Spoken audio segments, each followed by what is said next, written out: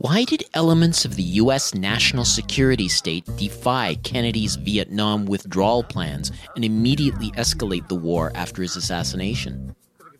What drove civil rights and black radical groups to oppose the Vietnam War before anyone else in America? What were the notable failures in journalistic coverage of the Gulf of Tonkin incident and the overall Vietnam War? How did the victors of the Vietnam War come to be a conquered country? On this week's Global Research News Hour radio program, on the date marking the anniversary of the start of America's ground war in Vietnam, we review some of the underexplored aspects of the war. We hear from Professor Peter Dale Scott about the role of the deep state. We'll hear from Abayomi Azikiwe about the role of black liberation movements in fostering opposition to the war. Barry Zwicker offers some thoughts about media coverage from the Gulf of Tonkin to the U.S. withdrawal. And we'll hear from Professor Michel Chossudovsky about the decline of Vietnamese sovereignty in the wake of its victory over the U.S. 4 decades ago. On this week's program, Vietnam Anniversary, a legacy of resistance, deception, and human tragedy. Bringing you the analysis beyond the media headlines, the Global Research News Hour is on the air. Welcome to the Global Research News Hour for the week of March 8th, 2019. I'm series host and producer Michael Welch. The Global Research News Hour is a special radio collaboration between the Center for Research on Globalization and campus community radio station CKUW 95.9 FM in Winnipeg, on occupied Anishinaabe-Akin, the homeland of the Métis and the traditional territory of the Nahiawak and the Nakota. We seek to provide you with access to analysis of the major issues shaping our world today from thinkers, researchers, and unique political personalities rarely addressed by major media. Our program is available from the Center's website, globalresearch.ca. We'll begin our show with News Notes, a sampling of articles from the Global Research News site.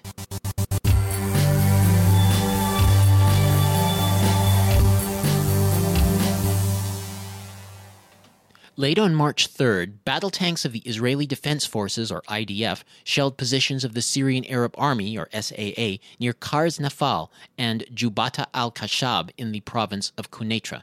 Local sources said that the Israeli attack did not inflict casualties and revealed that these SAA positions remain empty most of the time. Following the attack, multiple Israeli warplanes, helicopters, and unmanned aerial vehicles were spotted flying over the Israeli-occupied part of the Golan Heights. A previous IDF strike in this area took place on February 11th. Then the attack targeted a Quneitra city hospital and an SAA position near Jubata al-Khashab, causing no casualties. That comes from a report under the headline, Video, Israel Delivers More Strikes on Syria by South Front, posted March 6th. U.S. Vice President Mike Pence's call on all Lima Group members to freeze the assets of Venezuela's oil company PDVSA and restrict visas for Venezuelan officials did not happen. Washington, on the other hand, has issued sanctions on the governors of 4 Venezuelan states. Ramon Carrizales, the governor of the Venezuelan state of Apure, who had previously served as vice president of Venezuela, Jorge Garcia Camero, the governor of the state of Vargas, who previously served as the head of the Venezuelan army and minister of defense, Rafael Lacava, governor of the state of Carabobo, and Omar Prieto, the governor of the state of Zulia. Additional sanctions on 6 Venezuelan military personnel were announced later. In terms of escalation ladder, it is important to keep in mind what is at the end of that ladder for the U.S. There is the world's largest estimated oil reserves located in the Orinoco Belt, which runs along the Orinoco River from the central state of Guarico all the way into the Atlantic. That comes from the article, Washington's Escalation to Venezuela's Oil by Nino Pagliccia, posted March 6th. The colonized regimes anticipate the needs and demands of Washington and introduce resolutions on their behalf in regional organizations. In the case of Venezuela, they promote and organize regional bloc like the Lima Group to promote U.S.-led intervention. As Washington proceeds to destabilize Venezuela, the colonized allies recycle U.S. mass media propaganda and offer sanctuaries for opposition defectors and refugees. In sum, the recolonized elites facilitate domestic plunder and overseas conquests.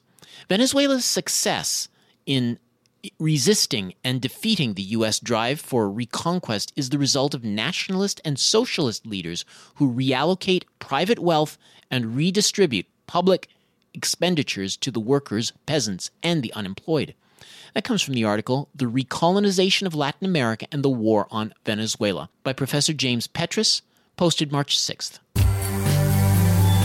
The editor here, various journalists and contributors, along with Global Justice to the Tax Justice Network, have been screaming for financial regulation because the banking industry is seriously damaging Britain, its prospects, and place in the world.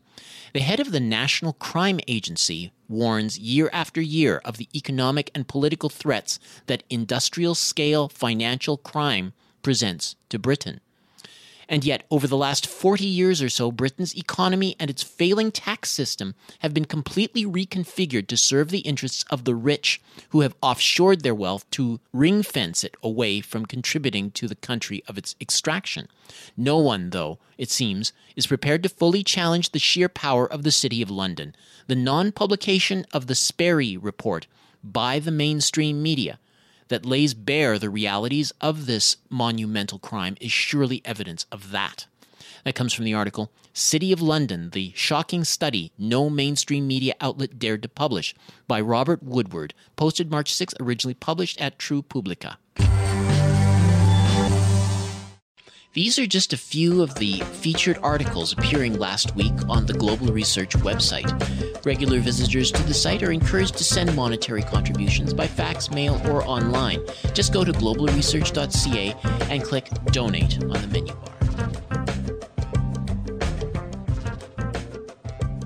March 8th marks the anniversary of the first U.S. troop arrival in Vietnam as part of a combat mission that would span the next decade and shatter America's sense of invulnerability and moral certitude. The unusual escalation of the war leading up to the 1965 invasion is of particular interest and evokes questions of who or what was driving the conflict and why. For a closer look at the motives of America's secret government in prosecuting the conflict, the Global Research News Hour reached out to Professor Peter Dale Scott. Professor Scott is a former Canadian diplomat and English professor at the University of California, Berkeley, and a leading scholar on America's secret government. He's also a poet, writer, and researcher. His books include The War Conspiracy, JFK, 9/11, and the Deep Politics of War, Deep Politics and the Death of JFK, and The American Deep State, Wall Street, Big Oil, and the Attack on U.S. Democracy. We began our conversation with an overview of U.S. involvement in the Southeast Asian region. From the second half of the 1950s under Eisenhower, there had been a build-up of pressure for America to assert itself militarily in the Third World, and there were bureaucratic reasons for this because the Army needed a role. Eisenhower believed in massive retaliation because it was cheap. You have a lot of nuclear weapons, and if Russia does something anywhere, well, you just make it clear that your reaction will be nuclear.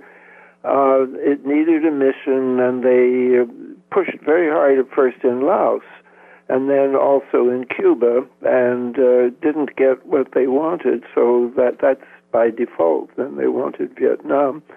There were also economic reasons, because Southeast Asia, particularly Indonesia, was a source of oil and other minerals, gold and copper. They knew about what became, I think, the world's largest gold and copper mine in West Papua. They knew about that already in the late 50s, and then increasingly in the early 60s, before 1965, they were aware of oil in the offshore waters of Cambodia and Vietnam. So that added to the pressure, and Mobil in particular, Mobil Oil, which is now part of Exxon, they were short on foreign oil reserves, and so they were lobbying very overtly for the U.S. Involvement in Southeast Asia. And one of their employees, a man called William Henderson, wrote a book on this topic. But William Henderson, he was also part of the American Friends of Vietnam, which was a lobby for intervention. But I think much more significantly, he was a member of the Council on Foreign Relations. And so you had the Army wanting a mission, and you had oil companies wanting intervention. But at a higher level, as I say in my book, The American Deep State, at this time, the brain of the American deep state, at least the international faction of it, was the Council on Foreign Relations in New York. And they had, since World War II, or even before, demonstrated their real influence in determining U.S. foreign policy. They, for example, in 1952, they were talking about the need to do something in Guatemala, and the CIA didn't go really into do that until 1954. And of course, it was saving United Fruit in Guatemala. William Henderson was a member of the Council on Foreign Relations when he was doing this lobbying. And the Council on Foreign Relations generally was talking about the urgency of the crisis in Vietnam. And what is really significant, we see that they wanted intervention in 1963, and they got it. But also, when the war exerted real pressure on U.S. gold reserves, and they actually essentially ran out in 1968, requiring new financial laws restricting the purchase and sale of gold in the United States. In that year, 1968, the Council on Foreign Relations reversed direction and said we need to tone down the war in Vietnam. And both Johnson and Nixon responded in the same way. So I think this is, I see this as a consensus of there are other aspects of the deep state, but the major part of it by far in the 1960s was the international faction, Wall Street, we often call it, in New York, the law firms, the banks, etc., and also the big foundations, like Ford Foundation and so on. That there was a consensus for the war in 1963, and now we come to the heart of your question.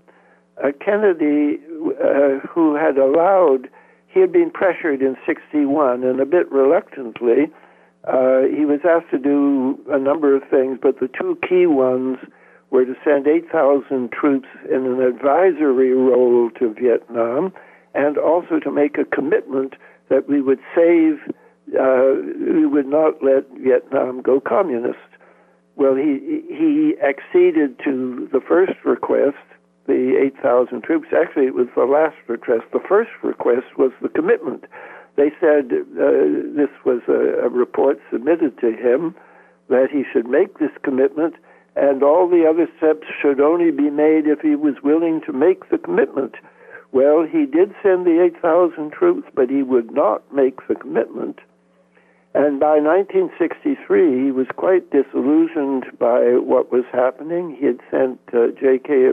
Galbraith he consulted with Kenneth Galbraith, a Canadian economist at Harvard, and Galbraith felt that it was time to start disengaging from Vietnam. And so Kennedy did a number of things in 1963, which I think showed that he was breaking free of this sort of military-industrial financial consensus that we needed to have to fight in Southeast Asia. We know that he'd authorized withdrawal plans from Vietnam on October 11th of 1963. And there was quietly the National Security Action Memorandum 273 was put forward that overruled that decision, and it was approved, coincidentally, 2 days after Kennedy's assassination. So all of that's exactly right. There were two we call them NASAMS, two National Security Action Memoranda. The first one was NASAM 263, and that was October, and it called specifically the bulk of troops out by 65, but immediately you had to prepare to get 1,000 troops out by the end of 1963 as a first step. Now, NASAM 273 was drafted very carefully so that it was not conspicuous what was happening, but it did talk about maintaining aid at the same level as before, and it quietly annulled the withdrawal of the 1,000 troops. There had been, I think, 220 troops who had already been prepared to come home. By the way, that announcement, it was publicly announced that there would be a withdrawal of 1,000 troops, and it was announced on November 20th, which was 2 days before the assassination. And 2 days after the assassination, it's quite clear that there was never anything after those 220 troops. So that first step of getting the troops out was annulled. Now, this issue is often talked about in the wrong way. People say, well, we don't know what Kennedy would have done. That's not the question. He had authorized a withdrawal, and the authorization, as you said, by NASAM 273, it's dated November 26th, which is 4 days after the assassination. But the meeting that agreed to it was on November 24th, which was 2 days after, was the day that Oswald was being shot in Dallas. So it was a very swift reversal. And I think that we can't just leave it at that. We have to remember that Kennedy had a larger sort of geostrategic projection for the future, so that we mustn't forget that on June the 10th, he had made this important speech at American University in Washington, where we said we are all mortal, and that we have to learn to live with Russia and not run the risk of, have to calm down the risks of a nuclear confrontation that they had just been through. So he had a definite change of plan in Vietnam, which differed him from the Council on Foreign Relations, but I think even more serious perhaps was this threat to take down to diminish the Cold War, because after all, America had been on a militarized economy since World War II, and we're still in that militarized economy in 2019. What about Johnson? Because he's often seen, even among those who question the official account of the Kennedy assassination, he's seen or portrayed sometimes as a co-conspirator because he pushed the land war. Do you see him as in that light, or is he, or do you have a more, conciliatory attitude to as far as Johnson's going forward with this plan? Well, that's a very, very good question, and I may disappoint you when I tell you that my mind is open on that topic, because on the one hand, as you said, there's no doubt that in discussions inside the White House that Johnson had been a supporter of a more vigorous intervention in Vietnam. And he made that very clear. And that for what we know of the meeting on Sunday the 24th, it's quite clear that Johnson said he had wanted. I don't think we heard him on the actual topic of withdrawal, but we did hear him saying that he wanted a more vigorous effort.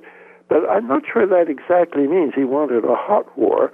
And there's a book, this is a history book, that there was a meeting in December when he said to the generals, you helped me get elected in 64, and then I will give you your goddamn war. Something we haven't mentioned is that the Saigon government began to get a very bad image in the American media in '63 because of problems with the Buddhists who were objecting to.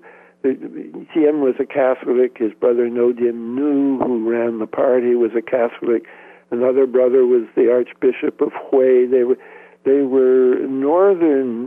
They were from North Vietnam, a Catholic family, and the vast majority of the country was Buddhist. And the Buddhists were protesting in '63.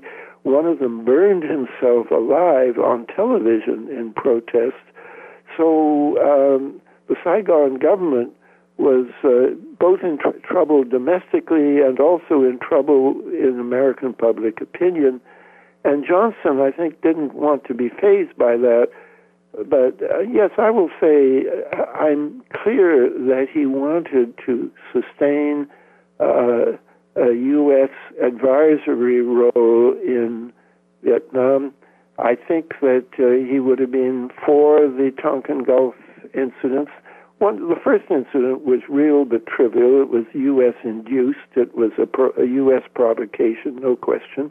The so-called second Tonkin Gulf incident 2 days later, when PT boats are supposed to have attacked destroyers, was nonsense from the beginning, and it was a genuine impression in the big Gulf of Tonkin on the destroyers, but in fact it wasn't real.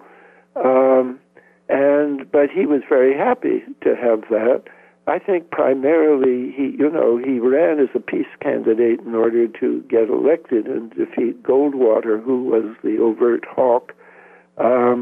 But I think his heart was really in his domestic program, that he wanted to be remembered favorably as the author of the Civil Rights Act, which he really basically was. I do not think anybody in '63, '64 believed that they were going to get into the kind of war that they did get into. And Johnson in particular, I think, would have, this is all counter-historical, but I don't think he was eager to have the kind of war that ensued at all. You use the term war conspiracy, which you define as the sustained resort to collusion and conspiracies, unauthorized provocations and fraud by U.S. personnel, particularly intelligence personnel, all with the aim of sustaining military commitments in Asia. So I have to ask here, in 2019, what would you say is the state of the war conspiracy? Has it advanced? Is it still with us in a different form? Or how would you assess its status today? Well, I'm glad you asked that, because you're quoting stuff that I wrote back in 1969, 1970, and that was the germ of my thinking about deep politics, which then induced me to start using in 2006 for America the term deep state, which is now taken off and is being used in ways I never intended. I think what has evolved here is my own thinking. I wouldn't. The word conspiracy is so loaded with connotations that I don't mind being called a conspiracy theorist, because, yes, I do think Kennedy was killed by a conspiracy. I do think 9/11 was a conspiracy, and I don't think it was a conspiracy of 19 Arabs. I think it was a higher-level conspiracy.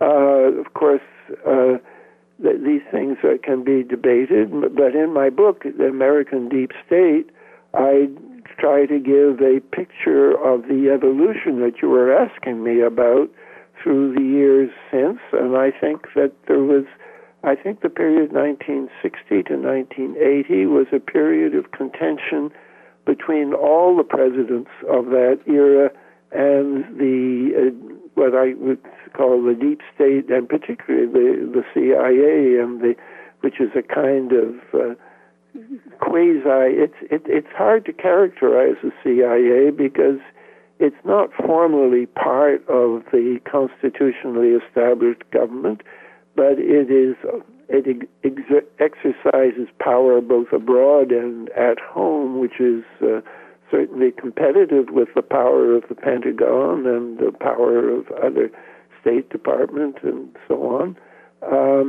And Kennedy had trouble with the CIA after the Bay of Pigs. He didn't trust the CIA. Johnson had trouble with the Pentagon because they wanted to win and win quickly. And although Johnson sent, hundreds of thousands of troops to Vietnam, in the end he was not agreeing to the level they wanted in '68. They wanted, I think, 600,000 more troops. And that was the year when everybody, including the Council on Foreign Relations, said, no, enough is enough. The U.S. gold reserves are drying up. So he said no, and he couldn't run for a second term, which is how many incumbents have not run for a second term. It's a very unusual thing. Nixon had terrible problems with the CIA and had to resign. Carter had terrible problems with the CIA, and it's, from my perspective, quite clear that in the so-called October surprise problem that Carter had in 79-80, that he was trying to get you had a bunch of Americans were being held hostage in Iran, and he was trying to get them out, and the Republicans were plotting behind his back with active CIA people helping them to prevent the hostages coming home until Reagan became president. And they very spectacularly were released and came on the day of Reagan's inauguration in 1980. So all those presidents had problems, and since then we have not seen that kind of problem, except maybe today. Trump is something else, but up until Trump, I would say essentially the deep state won. And you did not have presidents opposing the deep state. And again, I'm saying nothing about Trump, but up until Trump, that was the end of those 2 decades of trouble between the presidency and the deep state, with some pretty spectacular events, 4 major political assassinations, which is not normally the American way of running your politics, but was becoming almost predictable in that period. So we still have the basic problems. We still have a deep state. We still have a military-industrial complex. We still have an economy which is not a normal civil economy, but depends very much on the petrodollar, which needs U.S. forces abroad to enforce it, and military budgets and military expenditures, which oil and arms are America's chief exports. This must change, but it hasn't changed. And as I say, the only one who I think really wanted to change that was Kennedy. Professor Peter Dale Scott, it's been a tremendous privilege and honor to have you on the show and elaborate on these themes. Thank you very much for joining us. Thank you. We've been speaking with Professor Peter Dale Scott, author, former Canadian diplomat and English professor, and leading scholar of the U.S. deep state. He joined us from Berkeley. You can find a list of his writings at his site, www.peterdalescott.net. You're listening to the Global Research News Hour, broadcasting from CKUW 95.9 FM in Winnipeg and from partnering radio stations across Canada and the United States. The other major preoccupation of the Johnson presidency, besides Vietnam, was the domestic upheaval around civil rights and racial injustice in the United States. Were there significant synergies and correlations between the war abroad and the Black freedom struggle at home? Joining us to address this question is Abayomi Azikiwe. He's the editor of Pan-African Newswire, the online press service designed to foster intelligent discussion on the affairs of African people throughout the continent and the world. He's also a frequent contributor to Global Research. Welcome back to the Global Research News Hour, Abayomi. Thank you so much for the invitation. Now, you noted in a February 2018 article that not only did opposition to the war by leading figures within the civil rights and black nationalist movement far precede the better-known white student-led Vietnam War protests, but the more advanced elements enacted concrete actions in solidarity with North Vietnam and the NLF. Could you outline the common cause articulated by those elements at that time between the Southern freedom struggles in the United States and opposition to the war? First of all, it's important to note that people of African descent in the United States are an oppressed nation. The reason why I have reached this conclusion is that they were never given full citizenship inside the United States after the conclusion of the Civil War.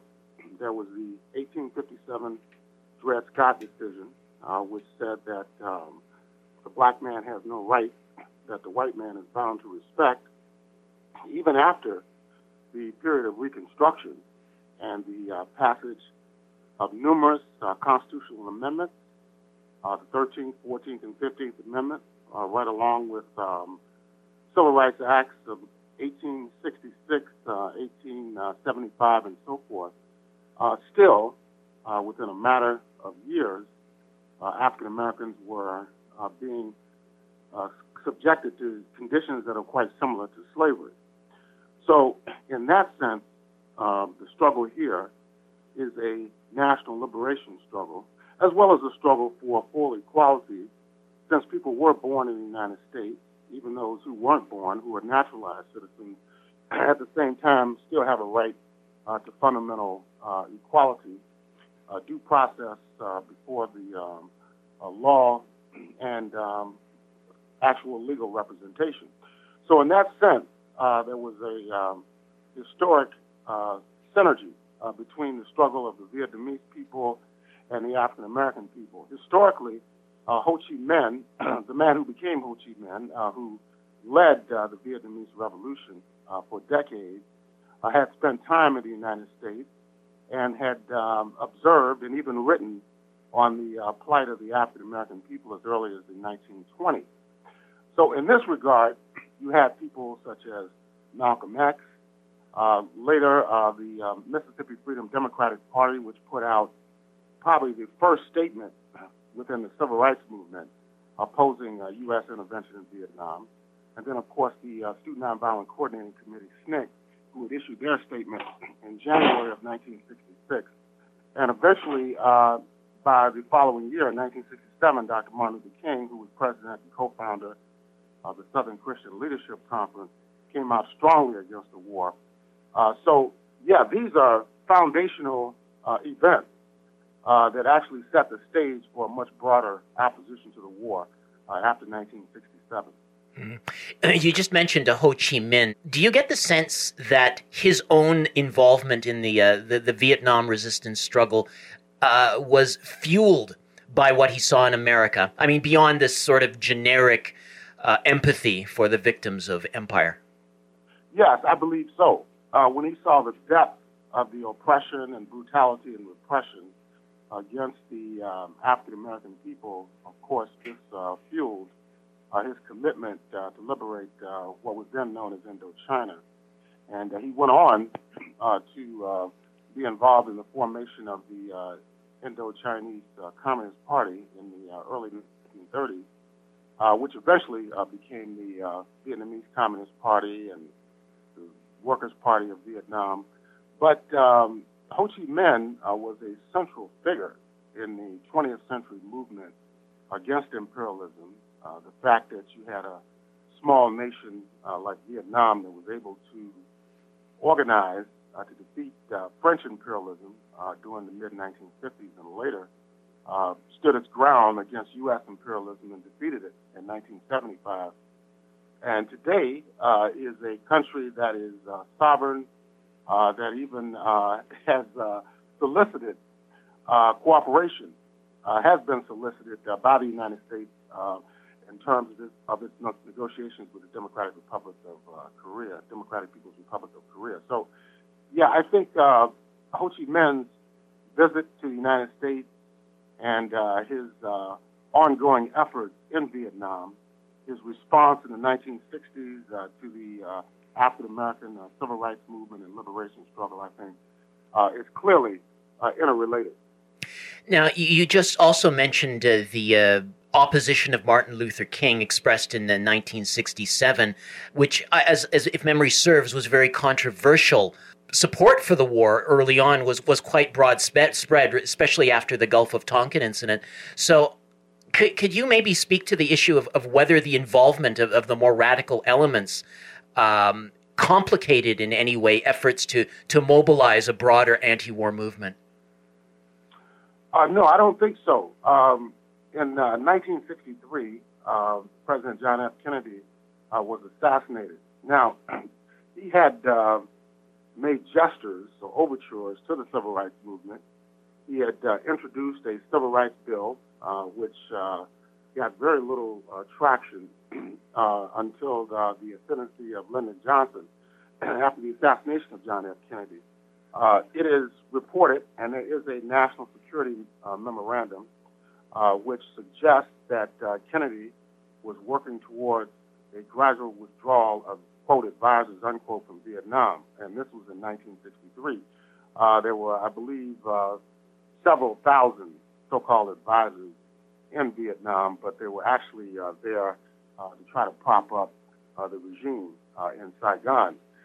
Then, of course, after Kennedy's assassination, we saw, as you mentioned, the Gulf of Tonkin incident, which occurred around the time of the Democratic National Convention in 1964. And then, with the election of Lyndon Johnson in November of 1964 by a landslide, by March, some 54 years ago this month, there was a major escalation in U.S. Military deployments in Vietnam. And this coincided with the Selma to Montgomery March, the whole push towards universal suffrage in the United States, and was just a contradiction that could not be sustained. You had urban rebellions that began right after the signing of the Voting Rights Act in August of 1965 in Los Angeles. And then there was the rebellions in 1966, 67, which reached well over 160 cities in 1967. So, yes, Johnson made the wrong decision to continue the war in Vietnam, and it came at the expense of any commitment to eliminate poverty or to ensure full civil rights for African Americans in the United States. Now, within the context of a revolutionary story, you wrote that the Black Panther Party leader, Bobby Seale, had attended a conference in Montreal, Quebec in late 1968, where the NLF representatives recognized the party as the vanguard of the revolutionary movement in the U.S. What role do you believe the Black Panther Party's and the NLF's solidarity played in the eventual demise of the Black Panther Party at the hands of the FBI? Yeah, this was a tremendous story. It's documented in the Black Panther newspaper from that time period, late 1968, early 1969. And yes, the solidarity was extremely strong. Eldridge Cleaver, even though he became quite controversial, had been in exile in Algeria, and there he had met the Vietnamese. The Vietnamese actually had turned over their embassy to the Black Panther Party International section in 1969 during the Pan-African Cultural Festival in Algiers. Also, Cleaver traveled with a delegation from the United States while he was in exile in Algeria to Vietnam in 1970, and that was documented as well in the Black Panther newspaper of the period. In 1969, during the Chicago 8 trial, these were 8 people who were indicted for conspiring to disrupt the Democratic National Convention in 1968. Bobby Seale was one of the defendants. He was later removed from the case, bound and gagged, tortured right in the courtroom. And during that period, one of the other defendants, Rennie Davis, had gotten a communication from the Democratic People's Republic of Vietnam and the National Liberation Front in the South, indicating that Vietnam was willing to exchange U.S. political prisoners for the release of Huey P. Newton, who was in jail in California, connected with his conviction for the killing of a police officer in Oakland in 1967, and also Bobby Seale, who was also imprisoned, was on trial, and also facing charges related to the killing of Alex Rackley in New Haven, Connecticut in 1969. So this shows the degree of political clout that the Black Panther Party had during that period. The fact that the principal military enemy of the United States during that period, being North Vietnam and the resistance in the South, offered to exchange U.S. prisoners that they had captured on the battlefield for the release of leading members of the Black Panther Party. So that in and of itself is a representation of how much the Vietnamese identify with the Black liberation movement in the United States. Now, finally, we're, of course, living in a period now with the election of Trump. We're seeing a heightened hypervigilance around racial inequality and racialized violence and oppression, at the same time as suggestions of increased militarism around the world. Do you believe that the struggles of the 1960s have any lessons for people organizing today? I think they have tremendous lessons. The necessity for a national organization that is anti-racist, anti-capitalist, and anti-imperialist. Also, the fact that you have to take a principled position, you have to move towards independent, radical, and revolutionary politics and organizing. I think these are the lessons that will be well taken here in the second decade of the 21st century. We've seen the rise of spontaneous movements in relationship to police killings of African Americans. We've seen an upsurge in the low-wage labor movement inside the United States. But these movements need to be informed by a revolutionary organizational force that can not only determine various positions on a local, national level, but also on an international level. And that is a lesson, I believe, of the Black Panther Party and other revolutionary groups, such as the League of Revolutionary Black Workers, which started here in Detroit, and the Republic of New Africa, which also started here in Detroit. Abayomi Azikiwe, it's always great to have you on the show. Thanks so much for your analysis. And thank you. We've been speaking with Abayomi Azikiwe, editor of Pan-African Newswire. He joined us from Detroit.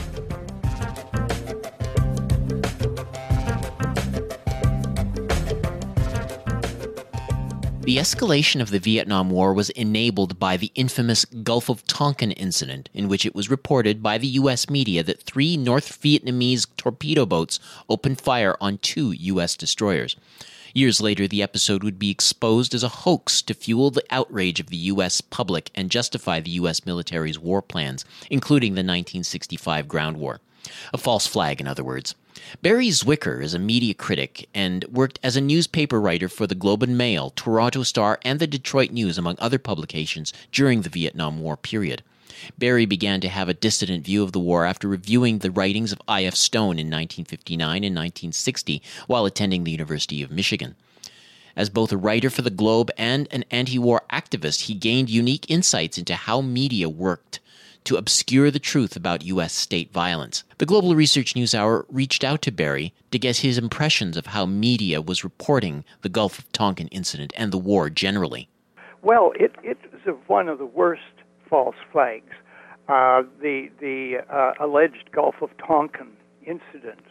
And the reason was, or is, that it was on the basis of this alleged incident way off on the other side of the world that the U.S. president introduced the Tonkin Gulf Resolution to the U.S. Senate.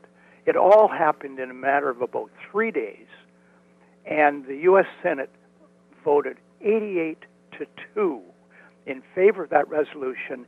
Was the basis of the whole U.S. war on Vietnam and all the lives that were lost and so forth thereafter. So this was a tremendously significant false flag operation. And I might mention here, and it's by way of explanation about what happened and why it was so important, is that Benjamin Bradlee, the legendary managing editor of the Washington Post for many years, it was 32 years ago, actually, in 1987, that Bradlee delivered the first James Cameron Memorial Lecture in London, England. Here's how Bradlee actually opened that lecture. He says, "I would like to talk about government lying, calculated lies, the willful deception of the public for political ends, especially under the guise of national security, and what an awful price we pay for such lies under any name: misinformation, disinformation, deceit, deception, or just plain dishonesty." And I would add that in his lecture, he never used the term false flag operations, but false flag operations just about cover all the words he used. And he went on to say, "I'm not talking about little lies." He says, "Let's talk about the big lies, the lies that change history." And of course, this is where the Tonkin Gulf false flag operation rises up in all its horror.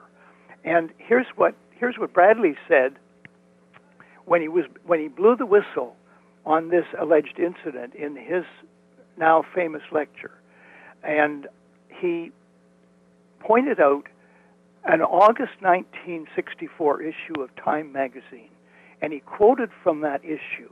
And these are the words from Time magazine: "Through the darkness, from the west and south, the intruders boldly sped.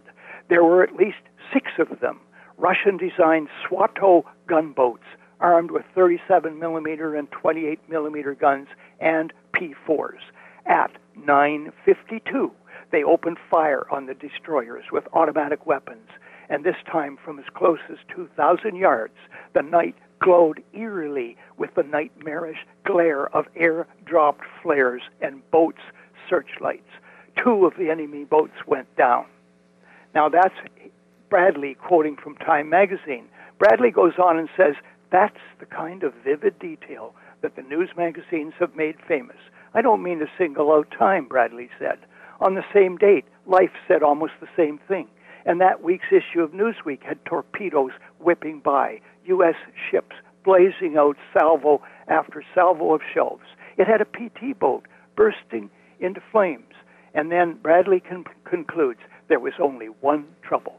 There was no battle. There was not a single intruder, never mind 6 of them. Never mind Russian-designed Swatow gunboats armed with 37mm and 28mm guns.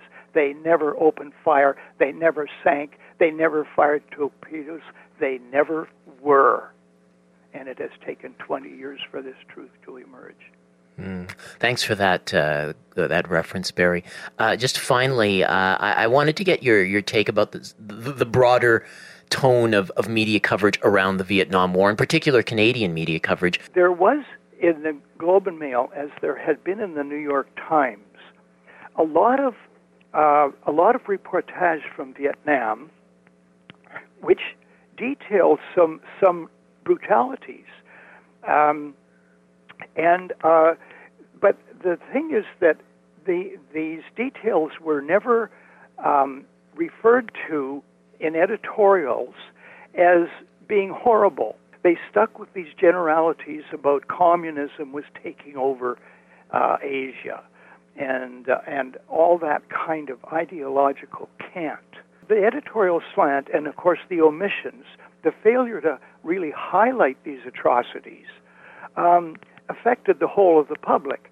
So that those of us in the public, we had to get our information, yes, to some extent from the newspapers, and to a certain extent from television and radio, but the newspapers continued just to be basically in favor of what we now know is American imperialism of the worst kind. So that was the general picture I saw. And I remember one time my wife and I were marching in an anti-Vietnam War parade here in Toronto, and of course we ended up in front of the American consulate on University Avenue, and there were a lot of us. It was very peaceful, and there were a lot of us. And so I looked up at the steps at the front of the U.S. consulate, and there's a bunch of American officials, and there are American security people, and there are Canadian policemen. And standing right there with them were two of my fellow Globe and Mail staffers, chatting amiably with the American officials and the Canadian policemen and the American security people, my own fellow staff members. And that's bad enough, but what went through my mind right at the time, there's thousands of people down here. There's housewives, there's professors, there's children, there's auto mechanics, there's insurance salesmen, a lot of us. Why aren't they down here interviewing us? And that really shook me, and it showed me how my own mainstream medium, the Globe and Mail, was not performing properly. But give the Globe and Mail credit, I never ran into any problem because I was an anti-Vietnam War marcher. So I certainly give the Globe and Mail credit for that. But certainly that's an interesting comment on some of the systemic issues surrounding that. But Barry Zwicker, really appreciate your insights. Thank you so much for checking in. Well, you're welcome, and I appreciated being asked because it made me delve further into my own memories and my own information about that era, and it helps me in writing my memoirs. Okay, well, look forward to seeing those. We've been speaking with Barry Zwicker, Toronto-based author and media critic.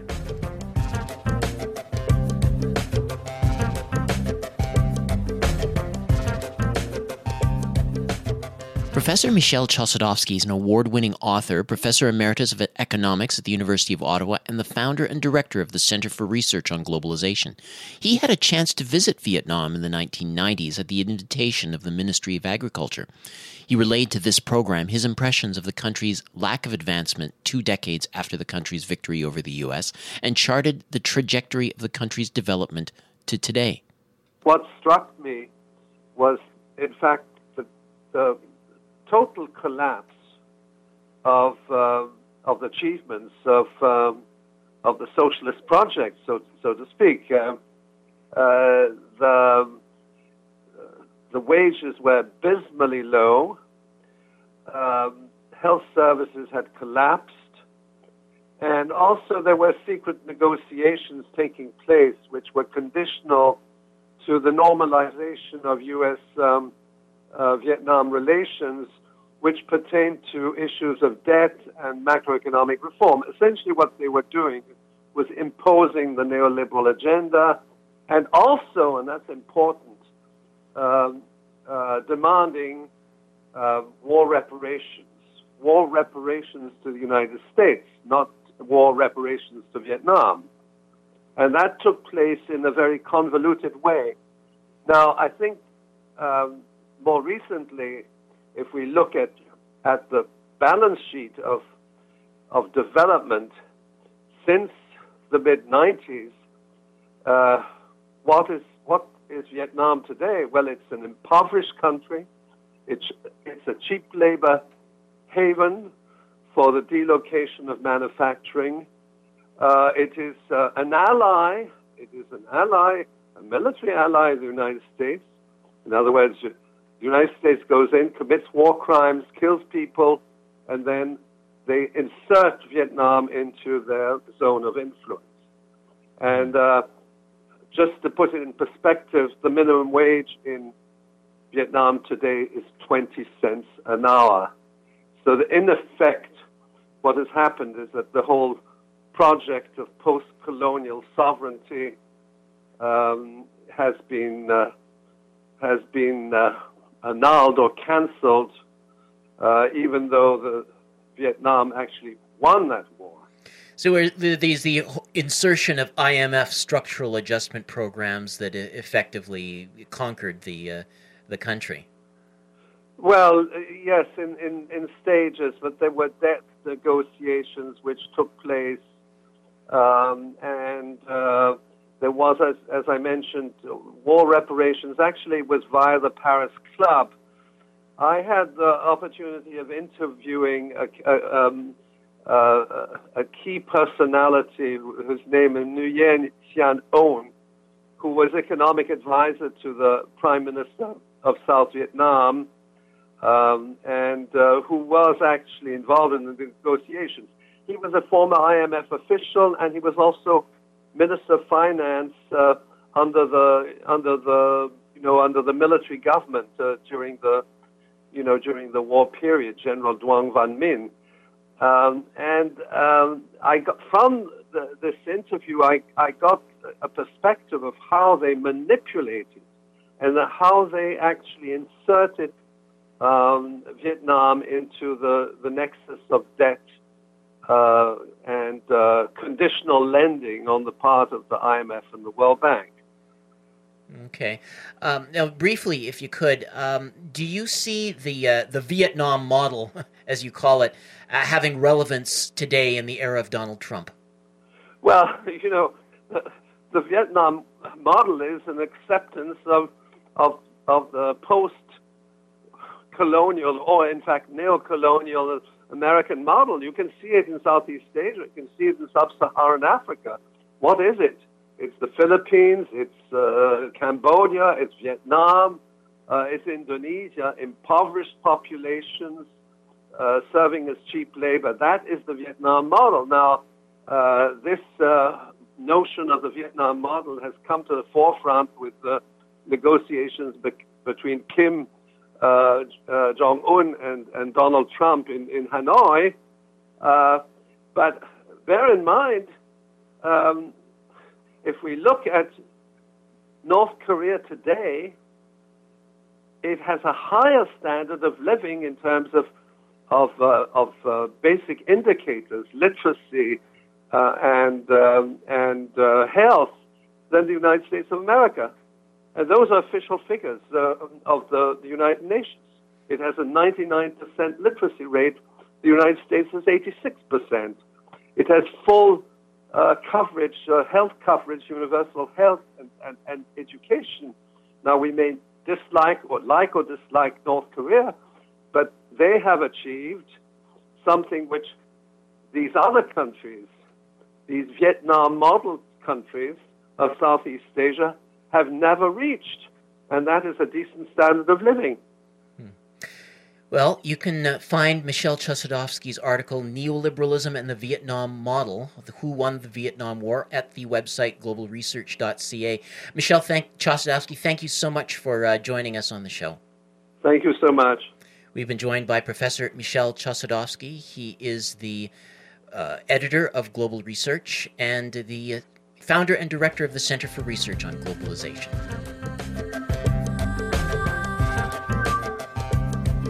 You've been listening to the Global Research News Hour.